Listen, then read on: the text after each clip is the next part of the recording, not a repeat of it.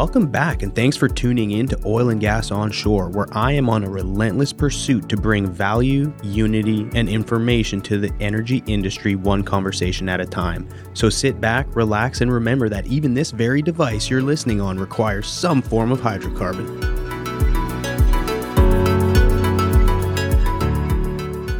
This episode is brought to you by Technip FMC, the company who truly represents the future of energy. Hey everyone, look. Not only do you get awesome weekly content by listening, now you've got a chance to win some serious swag brought to you by Technip FMC. Each week, one lucky listener will win a bundle of gear, which includes everything I'm about to list. Seriously, everything. An Audio duffel bag, a Yeti tumbler, an executive power bank power charger, a Columbia neck gaiter, and a set of AcePods 2.0, which are the true wireless Bluetooth earbuds. All you got to do is click the link in the show notes and enter your information to win. Simple. Now go get your swag on. Welcome to this week's episode. I'm here at the Cannon with Ryan Dawson, Chief Corvinaut at Corva. Ryan, I have to ask, so what inspired you to change your title, and did it have anything to do with Elon Musk changing his? Because I feel like it was at somewhat of the same time. So either you inspired him, or he inspired you, or maybe it was just completely coincidental. But yeah. what happened there? He's been trolling my LinkedIn, I guess, is what happened. I know.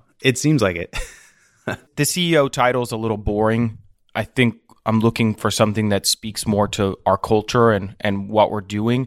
Everyone here at Corva is Corvinaut, so that just seemed like the natural place to go. Yeah, no, I love it. And I mean, I like the creativity, and especially doing something like that, which goes, typically against the old school conservative way of thinking. And you mentioned the C word, and that's culture. And I think that's actually a good place to start. How would you define culture? Because I think it's something that gets thrown around. People, we need a good culture, whether that's organizational culture, whether that's behavioral culture, or whether that's, just there's so many, it's kind of a loose term, and everyone's like, we want to go somewhere with a culture, but what does that mean for you, and why is it important for you guys here at Corva? Because you guys have, basically disrupted a lot of areas, including culture. So I'd like to hear your thoughts on that. Culture is the guide rails that help you make every decision and your work through the day. So the culture is essentially like, what are you optimizing for? What are your values? And if you have the values defined right, they will help you make every decision. So, for Corva specifically, one of our biggest and our first one is being bold. So everything you do is, you have to question, are you being bold? Another one is responsibility. Another one is transparency. And another one is security. So we have 4 values. If you look at any decision or any work you're doing throughout the day, hopefully that's sort of guiding that. And so I think it's really important, because you might not understand what is culture used for, or like what is the benefit, but then it becomes the underpinning which does everything.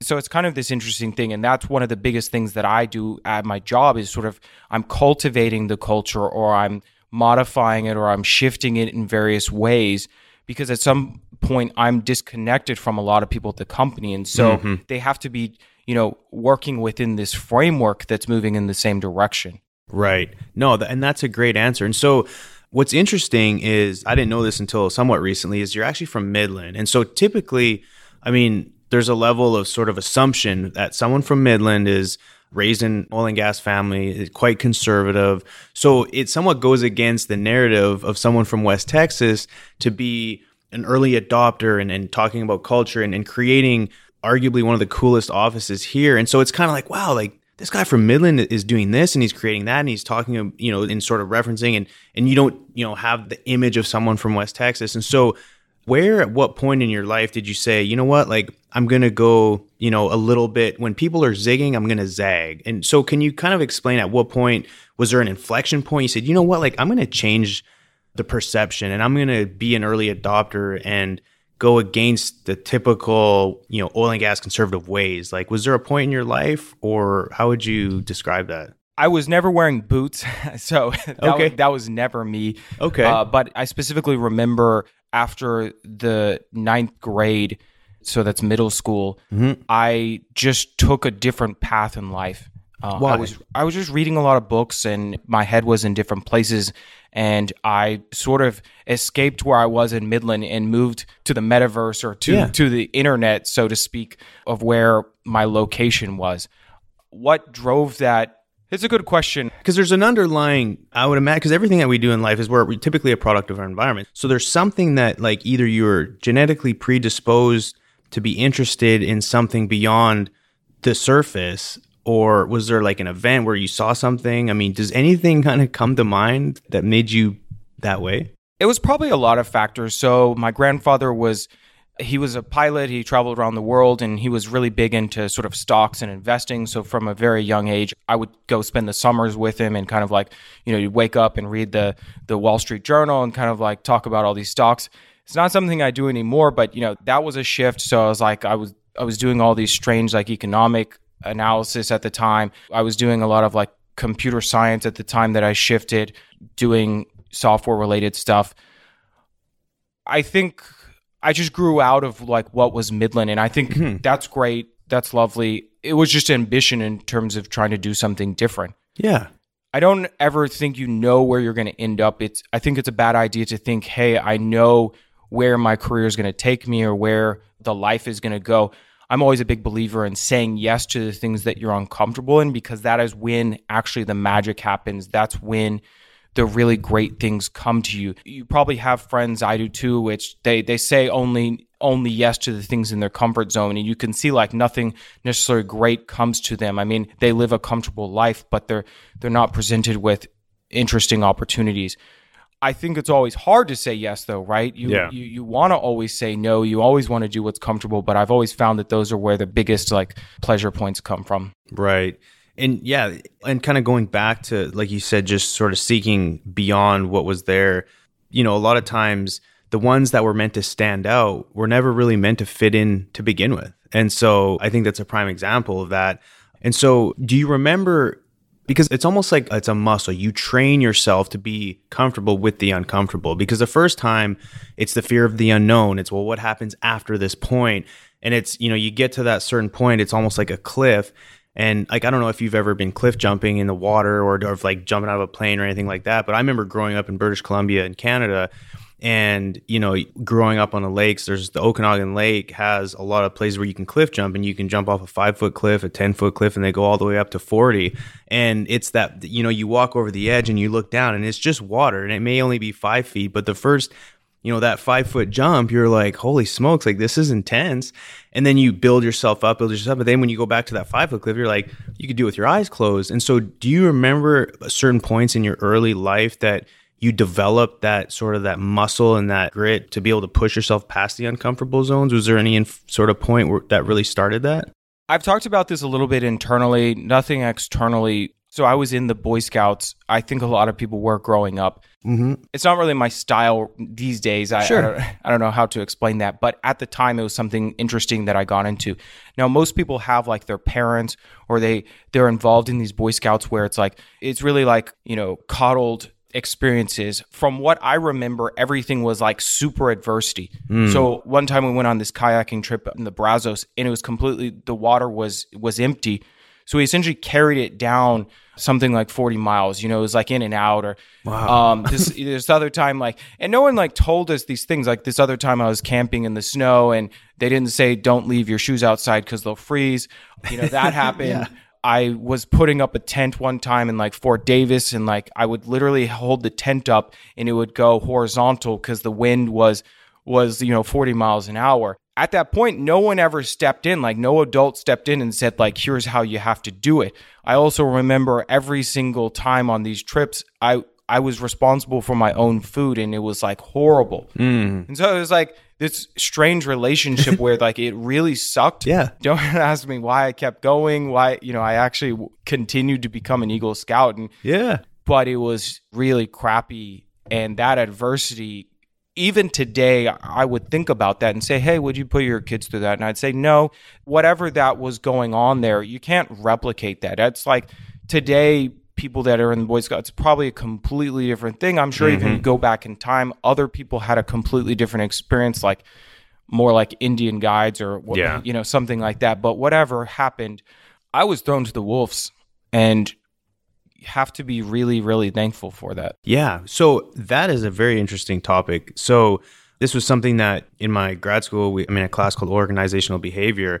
and we discussed rite of passages. And for females, just through natural and their biology, they go through a rite of passage. It's, from when a girl turns into a woman, things change, cycles, everything else. But men don't really often go through that. And so it either has to be implemented or it has to be manufactured.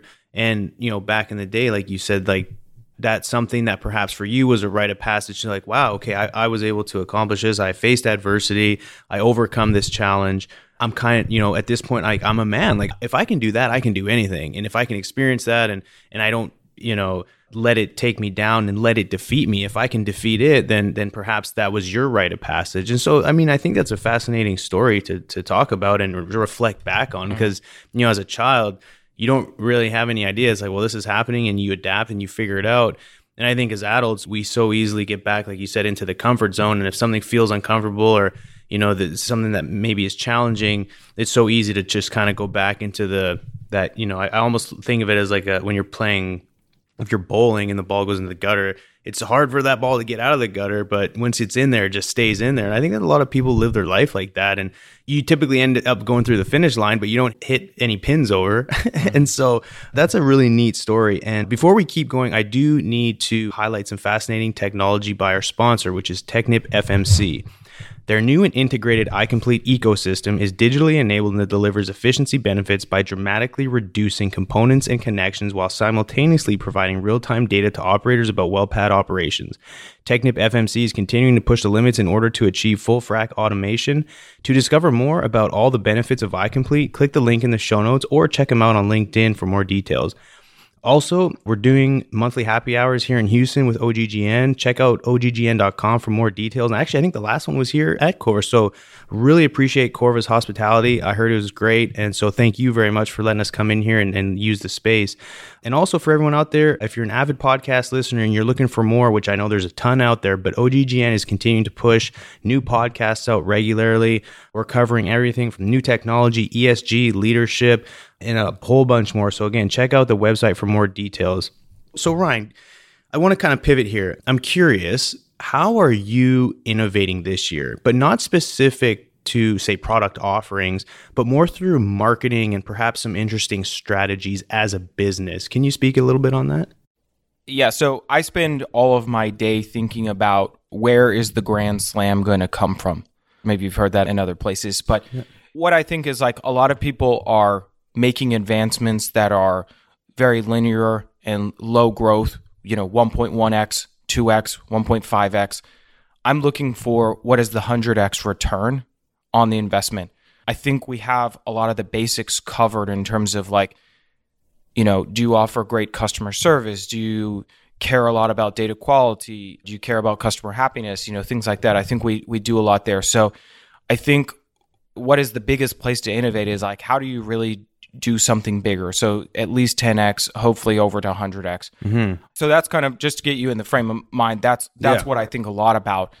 And that is really tough because people are not used to making bets like that. Mm-hmm. That is not natural. The other thing that's hard for me is I'm always a few steps ahead. So to have patience to wait for strategies to play out. It turns out that a lot of strategies actually do, if you map it out and you think about it and you're pretty good at strategy, like they actually play out, but they might take 5 years. Right. Who has the patience to last that? Elon Musk is the best example of like he's looking at things on the 30-year time frame. Right now, a lot of people might say Neuralink is a joke or it's not accomplishing much. I think the guy's looking at 30 years and it's like everyone else is looking at 2, and that's a long time to invest in something and make that a reality. So of course, at Corva, I think all of that's happening. So how do you market? What is the category you're in? A lot of that is around perception of the people you're with or your customers. And it's like, I don't think there's enough effort spent there thinking about what is the, if you think about your customer, how do they think about you?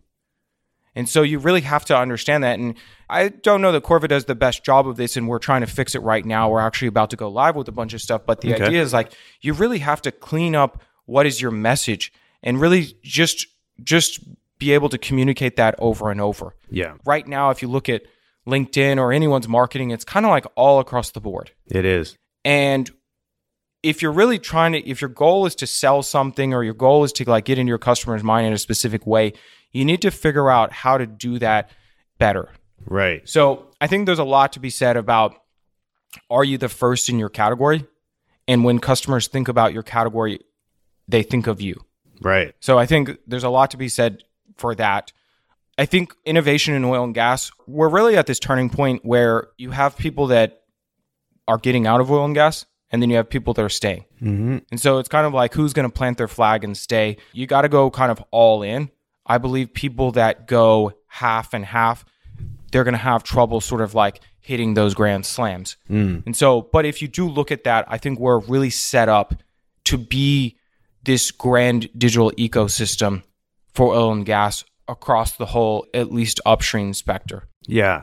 No, that's interesting. It's because I think a lot of companies, and I would argue that you have sort of this vision, but you look back in history and a lot of companies that have failed or didn't, see the opportunity or have that sort of runway vision to see what was coming, ultimately ended up failing and other companies overtook them. You look at Blockbuster and Netflix. Okay, Blockbuster said, we're a company who rents videos. And then Netflix come and said, no, we need to be a company that brings entertainment into the home. And it was such a broader spectrum and they could see a vision. Then you look at like even before that, the rail industry, and I forget exactly the specifics on it, but I was reading something in Harvard Business Review talking about, it was actually marketing, and it said, there was a company that said, someone asked, well, what do you guys do? Well, we're a train company. And then they got overhauled by another company, and the other guy said, no, we are a transportation provider. And so I would argue that Corva is not a tech company. You're something bigger than that. How would you describe, what is Corva? I mean, because you're a tech company, but I feel like there's more to it. We are, if you want to speak in those terms, we are essentially the vehicle to the future of energy. I like that. Everything will go digital. All the workflows of what people do will change. And every day we're trying to figure out how do we accelerate that. So the world is going to go to where it goes naturally. Mm-hmm. You can resist it. That's not my nature. That's not hopefully anyone's nature at Corva. So, or you can sort of define, they say the best way to predict the future is to invent it. Yeah. I really, really believe in that. There are working groups that get together and define specifications for oil and gas about what the future would be. I've never seen an example of where that's actually worked out, because the reality is someone has to believe that and actually build it. Mm-hmm. If you're not the one building it, it will never happen. Yeah. I love that you said, and I think you said you're a vehicle into the future for energy, or I may have not quoted it exactly, but however you said, that was really cool. And it almost gave me goosebumps, because I think it's folks like yourself that break the mold, and really it's kind of like, Uber disrupted the transportation business. So now taxis are obsolete basically. And you look at like companies like Airbnb, they disrupted the way we vacation. Smartphones, disrupted the way we communicate. And so perhaps, and I always ask folks is, who's going to be the Uber of oil and gas? And not necessarily from a transportation perspective, but who's someone who's going to come in and completely flip everything upside down and just create this mass opportunity for, business and technology and innovation. And so again, it kind of sounds like you're on that relentless pursuit of that, which is fascinating.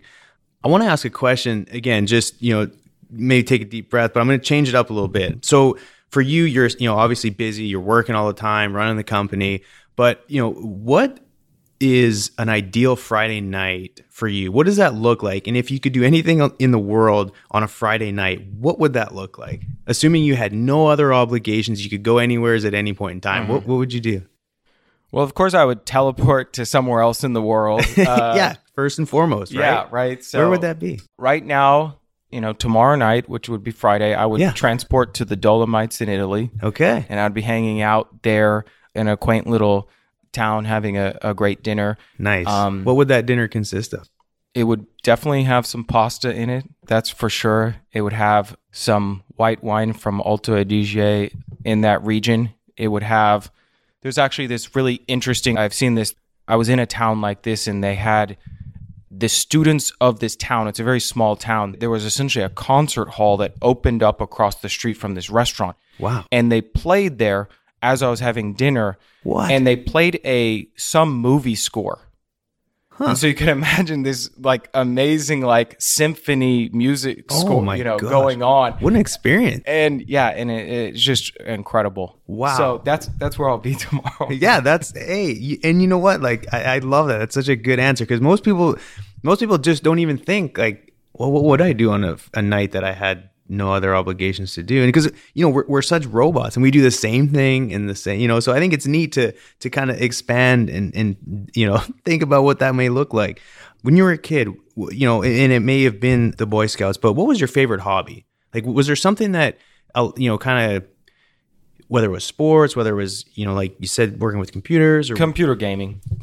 Okay. Yeah, you call me one of those. Yeah. I really realized like one time I had sat in front of the computer without moving for 12 hours. Wow. Playing Counter-Strike.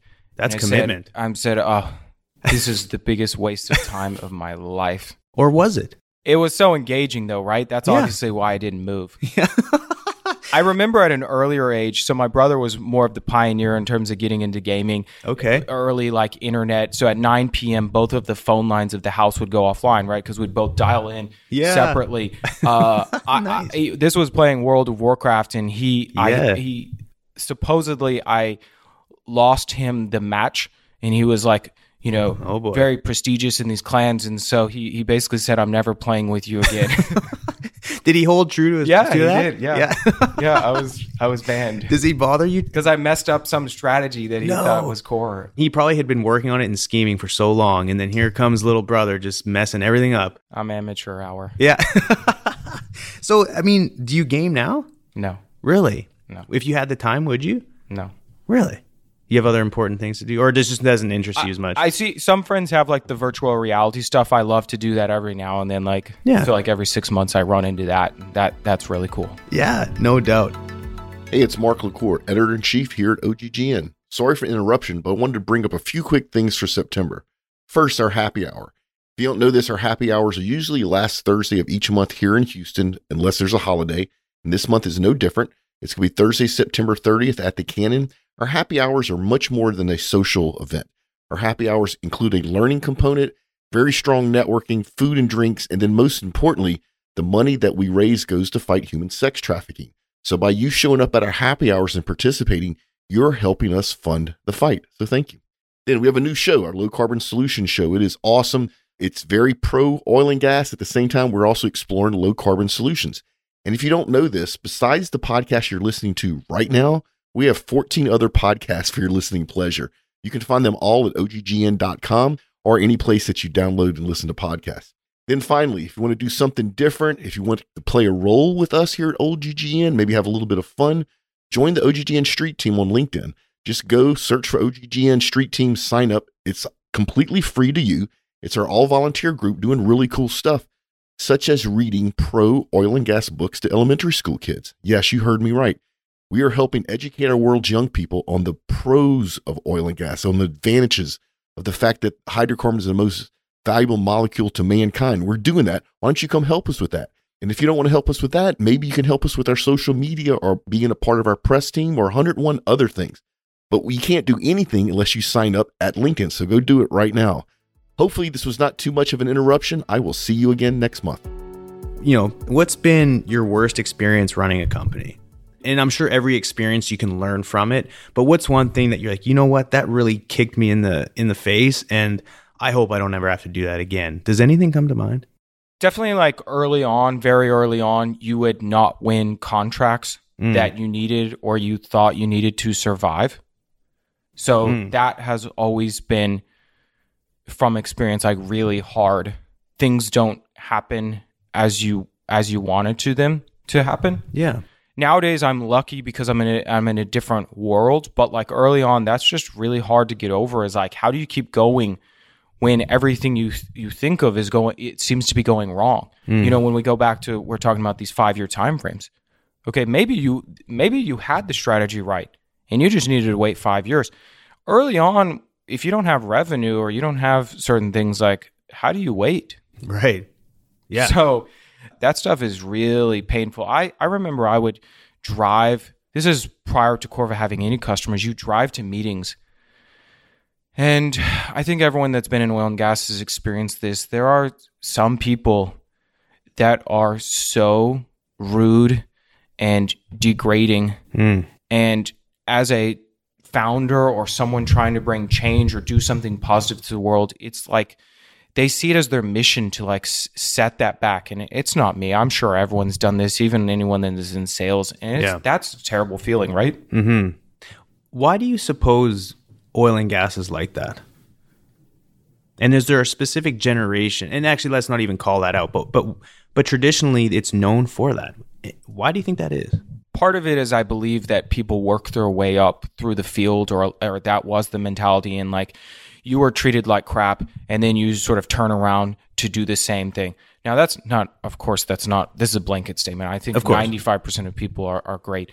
But yeah, I think it's a chain of command, military type style. You do what I say. But the problem is the industry has a problem, which is they overexpand and over collapse, right? And that sucks. Yeah. And it's always I love what's going on right now with a lot of companies where they're not overspending. It's very, very healthy. Yeah. And I look around and we have employees at Corva and every company, and I'm like, great. That means people's jobs are safe because there's not crazy stuff going on. The way that the industry treats a lot of people it's all connected. It's all connected. If you're a service company at the bottom, you are connected to the operators you work with, right? So when your business is cut, there's things that happen, and that's not a great thing. But I love where we are currently. Yeah, in the industry. It is exciting, and the investment community, I feel like, has obviously spurred everyone to get their act together. Because if not, we'd be in we would have a serious problem coming down the pipeline. No pun intended, but for us to gain investor confidence now and to actually report some free cash flow, dividends, share buybacks, like it's all these things are awesome. And I just hope that this is a sustainable model. And what's going to be interesting to me is when the demand reaches levels that go above pre-COVID levels, let's say 101, 102 million a day, we're going to have to ramp up drilling and production and completion and everything else to fill that demand gap. Hopefully, we're efficient enough to drill more with less and not get into a position where we're over leveraged trying to grow production and we get back into this cycle. And then next thing you know, maybe we don't ramp up, but then OPEC and everyone else starts filling the market with oil. And so we're kind of at an interesting point in the road, but I feel at least now companies are disciplined. They understand what the investment community wants, which a lot of it, not only do they want, returns, it's the ESG, diversity, equity, and inclusion. So I think there's a pivotal moment in our industry. Hopefully it continues to carry on, because right now it feels great. And so I like $70 oil. Our customers are making money, which means then hopefully we can start making money again. And yeah, it's a good space. So going back again to the more personal stuff, what do people misunderstand about you the most? I'm very direct, but it doesn't mean that when I say something, I'm not trying to hurt your feelings. Right. I just think the world has been conditioned, the way we speak, the way we wrap everything that we say in like niceties. Yeah. The way that my brain works is matter of fact. If you're doing a poor job or you're doing a great job, that's the biggest thing people misunderstand. I think about things as just like a system. Okay, here's the problem, or here's the benefit, or here's the whatever. And the reality is most people want to hear a lot of comfortable, touchy-feely. Right. Would you say that, just again, generally speaking, we've become much more sensitive as a society? Mm-hmm. And so, I mean, how do we deal with that? Do you just kind of stick to your guns and then hopefully people, somewhat adapt to that? Or do you feel like you have to adapt to that, or should it adapt to you? Or is that even something you consider? Especially, and I say that more from like an employee perspective. So last week, things that I do as the CEO, they can magnify. Last week, anyone that at Corvid that's listening to this will get a good laugh. But late at their nighttime, I unsubscribed from about 30 Slack channels. Okay. Because I was doing cleanup. People were like, "What is going on?" And like there was this big like problem that happened here of people just like wondering what was going on, and I was just doing summer tidy up. Yeah. But so Jonathan Haidt, he's an author. He's talked a lot about this as like the coddling of the American. I forget the title of the book, but this is what's happening about safetyism. There's tons of stuff being talked about this, and this was predicted like 5 more years ago. I think what I'm talking about is a little bit different than that. But the thing is, a lot of companies. So Arianna Huffington, one of her core values at any company she builds is, can you take direct feedback? And I guess also give it. And every interview, she's trying to discern if you are in that camp or not.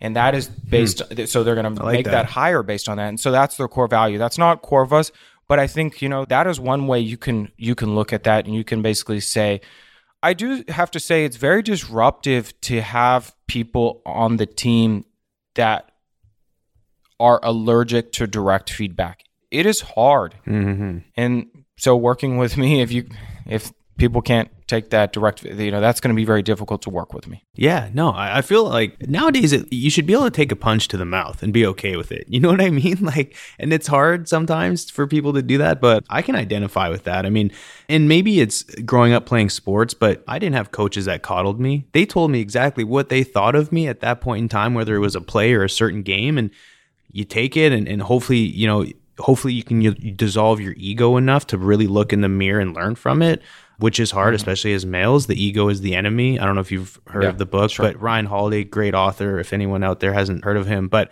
I think that's great. And again, like, I think if people understand the expectation coming here, then there really shouldn't be any surprises, right? And there's management strategies for like delivering feedback. And so, sometimes I do that well. Sometimes other people give that feedback, they call it the shit sandwich or whatever. And there's various ways to, hey, you did this great, you did this bad, but then you also did this other thing great. Yeah. That to me is inefficient though. Yeah. So, yeah, it's just a question of like, what are you building? Are you trying to build something really great and you don't have time for that? Or, is that really important? But for sure, part of that, so one thing that I really believe in is as a separate kind of like sidetrack to this is osmosis. I really, really believe as a company or any company, you have this culture and it's like, how do you indoctrinate people to that? I really believe it's osmosis.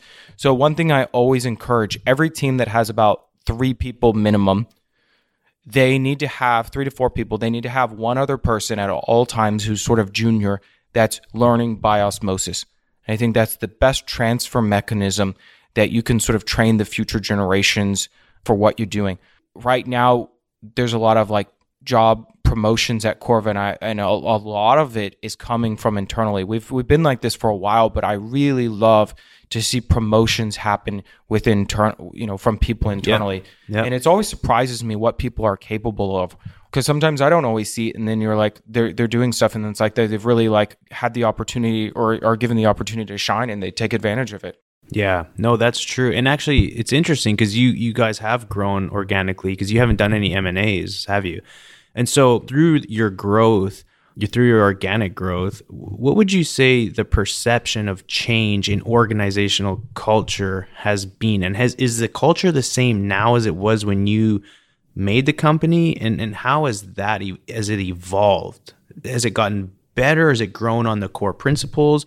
Or is there something that's kind of surprised you? Say, you know what, like our culture has kind of changed, but for the better. There's changes that have happened along the way. The biggest noticeable one being COVID and the contraction of oil and gas. That changed so much in terms of how do we view the business? How do we view what we're doing here in terms of like employees and what is our responsibility to them, and like how do we handle things? Okay, that's been like a great huge growth opportunity. Most of COVID, actually, we focused as a management team on rebuilding our skills in terms of like, how do we work with employees? How do we like make sure people are getting the feedback they need? They're getting to the places they need to go, career ladders, what have you. Yeah. So we've really spent like so much time retooling when the activity level's been been a little bit down. That's what we've spent a lot of time on. I think, yeah, of course, the culture has definitely changed from every year. So, and this is a little bit broader of an answer, but like every 6 months, I am in a new job. Right. And this applies to a lot of people at Corva too. And maybe your title's the same, but the business has fundamentally changed, or your growth is different, or you're doing something different. Yeah. But that is a really hard thing for people at Corva to understand, is like, once you just think you got the hang of your job, it's changed. Yeah. And even for myself, that's always hard, like, because it always happens just as you're getting the hang of it. Yeah, I can identify. Okay. Yeah, no, that's, and again, and at the pace of change that we experience in oil and gas, you have to be good with that, right? And so Have to be. Yeah, no, that's super interesting. What legacy do you want to be remembered for? Every day, and I think this should be the legacy of everyone that works at Corva, is in every day, if Corva didn't exist, would the oil industry be worse off, the energy industry? And hopefully the answer is yes. So basically what I'm saying is that we are here to accelerate the pace of change in energy to where it needs to be in the future. And that is a really noble thing, because the pace of change is so slow. It's so anti where I think the world is going. I'm very good at just looking, hopefully, at these things objectively, like, okay, I work in oil and gas, but I can look at the world as a system.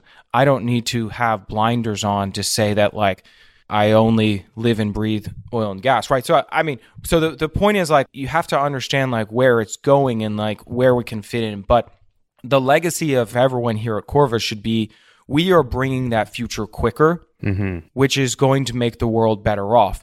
So in terms of ESG, like minimal impact to the land, digitalization, you're actually doing things smarter, better, faster. You could sort of go on and on here, but here's the thing is, I don't really see this happening if Corva doesn't do this. That's the kicker, is like, there's a little bit of strong hubris in that, but like, I just look around, I'm like, okay, we're not getting to the future if we don't do this. Yeah. So we have to do this. Yeah. No, it's fascinating. And again, I think you are, and as long as you continue to push that narrative, I mean, I think it's just going to snowball and continue to break things down. Do you suspect you'll enter into other avenues? I mean, looking down, say 10, 15 years, would you want to be into all forms of energy? Are you looking to expand into different markets? I mean, what does that look like? Yeah, all of the above. But first and foremost, my goal right now is $1 billion in revenue within the upstream sector. Okay. I think that's the first place we need to get to. And I think if we've got to $1 billion, it means that we have provided a significant amount of value to the industry. So I think that first milestone is going to be a big deal just for everyone. But then at that point, where does it go? Corva, for people that know, is a platform, and a lot of like the cutting edge stuff we're doing is it's a development platform. So we have one operator that has 9 software developers building apps on Corva. Wow. So that's just one company, and that's a huge amount of people. So where can this go? If you connect all the data and then you let people build all these interesting different applications that have different use cases, and they can build those sort of at the speed of business, where does that go? Can that be applicable to midstream and downstream? Of course. Where can it go outside of that? Of course, but like, I think focus is how you get success. And so right now we have to be laser focused because there's an immediate need and problem in front of us. That's the first stop. And it's not, this is not an only Corva thing. I think we talked about this before the podcast, but like, we're trying to bring everyone. So service companies, partners, contractors, startups, that is also part of the success criteria, is like, if we can't weave all that together, then we didn't succeed, because this is not a Corva only thing. It can't be. Right. Yeah. No, you got to bring everyone along with you to keep it growing. No, then that's such a neat concept that you guys have going. Tell me about the most influential person in your life and how have they impacted you? Just sort of going through that. Yeah, I think, I try to look at more modern examples, but like you're always kind of drawn to like your prehistory. So my grandfather, he was always just very instrumental in like the way that I think, and always doing things for efficiency, always sort of trying to make hard things look easy.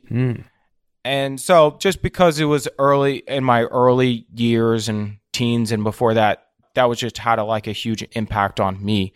I have to thank him for just a lot of like how I am today. Yeah. And you can't even like sort of grasp like what are the different metrics of that, but like they just happen through osmosis, right? Yeah. No, like you said before. Yeah. And I'm assuming, did you spend a lot of time with him as a child?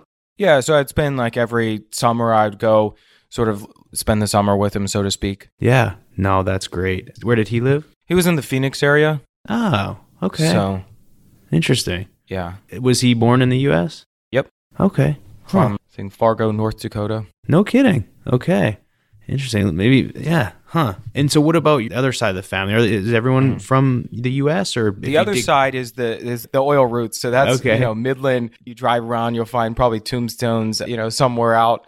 You track the geology or the genealogy. Sorry, not the geology. Yeah. Freudian slip there. But Yeah. the Midland side is like the oil, runs through the blood, right? Yeah. So it's interesting to have those two connections. And I think that's also has defined me, right? Yeah. There's no question I wouldn't be in the oil business had I not come from Midland or had that connection. Yeah. No, I don't know too many people from Midland that aren't in the oil field. One of the last questions here I have is, if you could have coffee with anyone in the world, who would that be and where would you have coffee? Yeah, I think this is something like people think about, and at a younger age, I probably tried to execute this a little bit and or like sent emails to people hoping for a response. And the reality is like what I was trying to do is like overthink some really smart question. And then the answer I got was like not even something I cared about, or it was like some exercise in like trying to prove something. Yeah. The reality is like if you're going to go sit down with any titan, Steve Jobs, if he was alive, Elon Musk, I think the conversation wouldn't be that interesting. I actually think this is my personal opinion, I don't think I have much to talk with them about because there's no history. Maybe they were interested in talking about some topic that I was into at the moment, and then, okay, that could happen. But the reality is, what is the chance of that? It's like 1%. Yeah. And so when you think about like who you're going to meet in the world, I think it would probably be someone. Of course, I would love that intellectual stimulation, but I think I would want to meet with someone really fun. Yeah, right? Like, okay, let's go jump off that cliff. Right, yeah.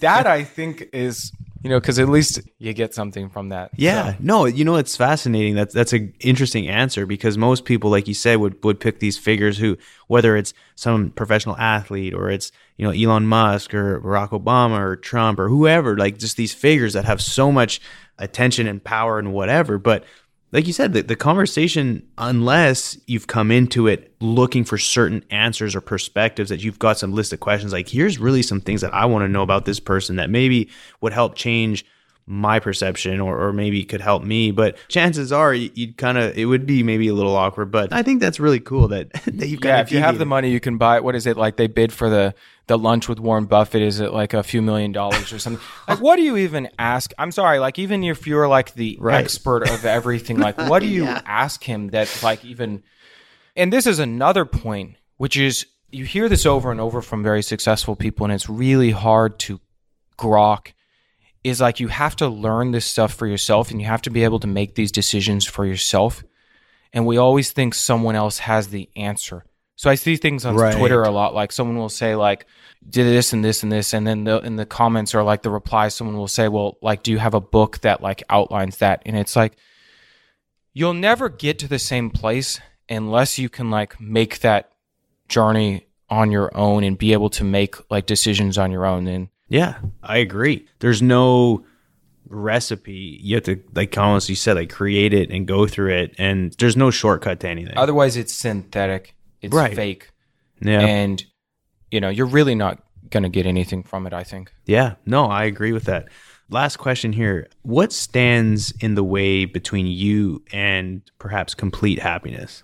They say that happiness is the absence of desire, or sometimes it's being reframed that you can only have like really one desire at a time.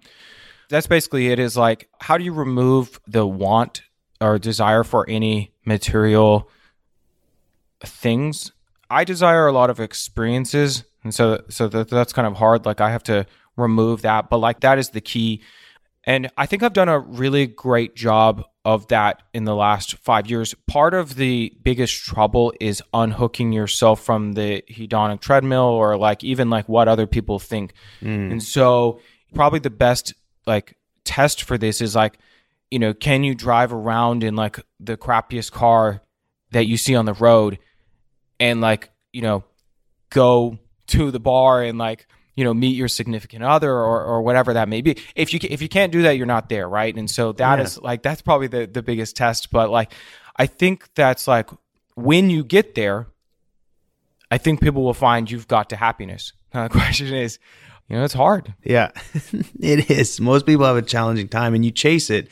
But and again, I think a lot of it too is, define happiness. And you see a lot of folks chasing something, and a lot of times they chase, money or promotions. But, I feel like not necessarily chasing, but thriving and understanding what truly makes somebody happy and making decisions that support that.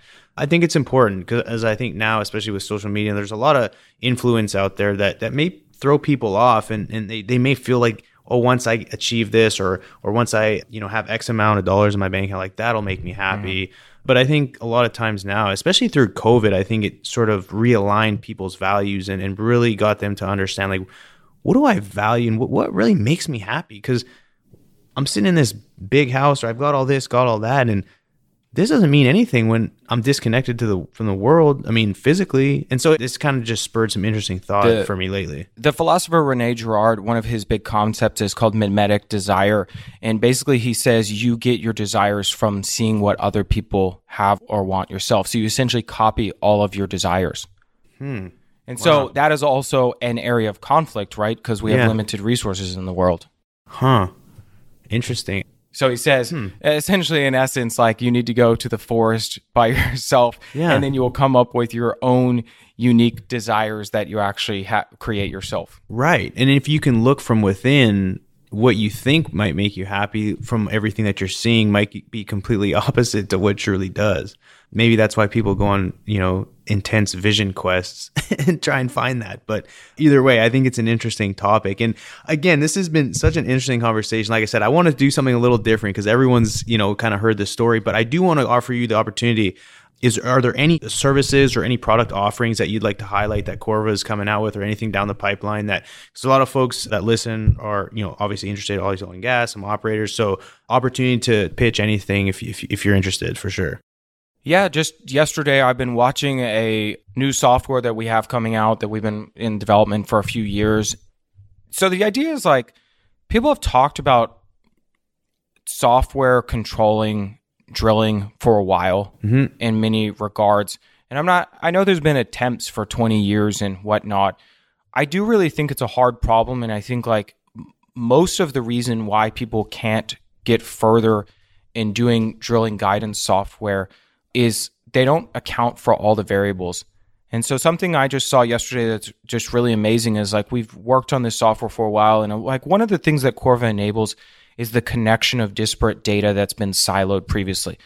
And it's kind of like a buzzword, like, oh, everyone's solving that in a sense. But I think really when you do solve it, it unlocks new places. And I think we're on the cusp of new ways to drill, to complete, do geoscience and all this stuff. And I got a glimpse into that yesterday with some stuff we're doing with an operator. And it's like, it's really cool to see what the future is. And I'm glad it's happening. Yeah, no, that's good. Continuing to innovate. And, I understand too, you guys are getting into the completion side of things. So expanding is great. And so if folks are interested to hear more, obviously your website, is there anywhere else people can look to either connect to Corva, or if they're interested to hear more about you? I mean, anything else out there that you want to plug? No, Corva.ai. That's great. Also, you put some stuff on LinkedIn, like everyone. Where you tell me, where is the world these days? Like, is LinkedIn and TikTok. Are they actually on TikTok? Is the oil and gas business on TikTok?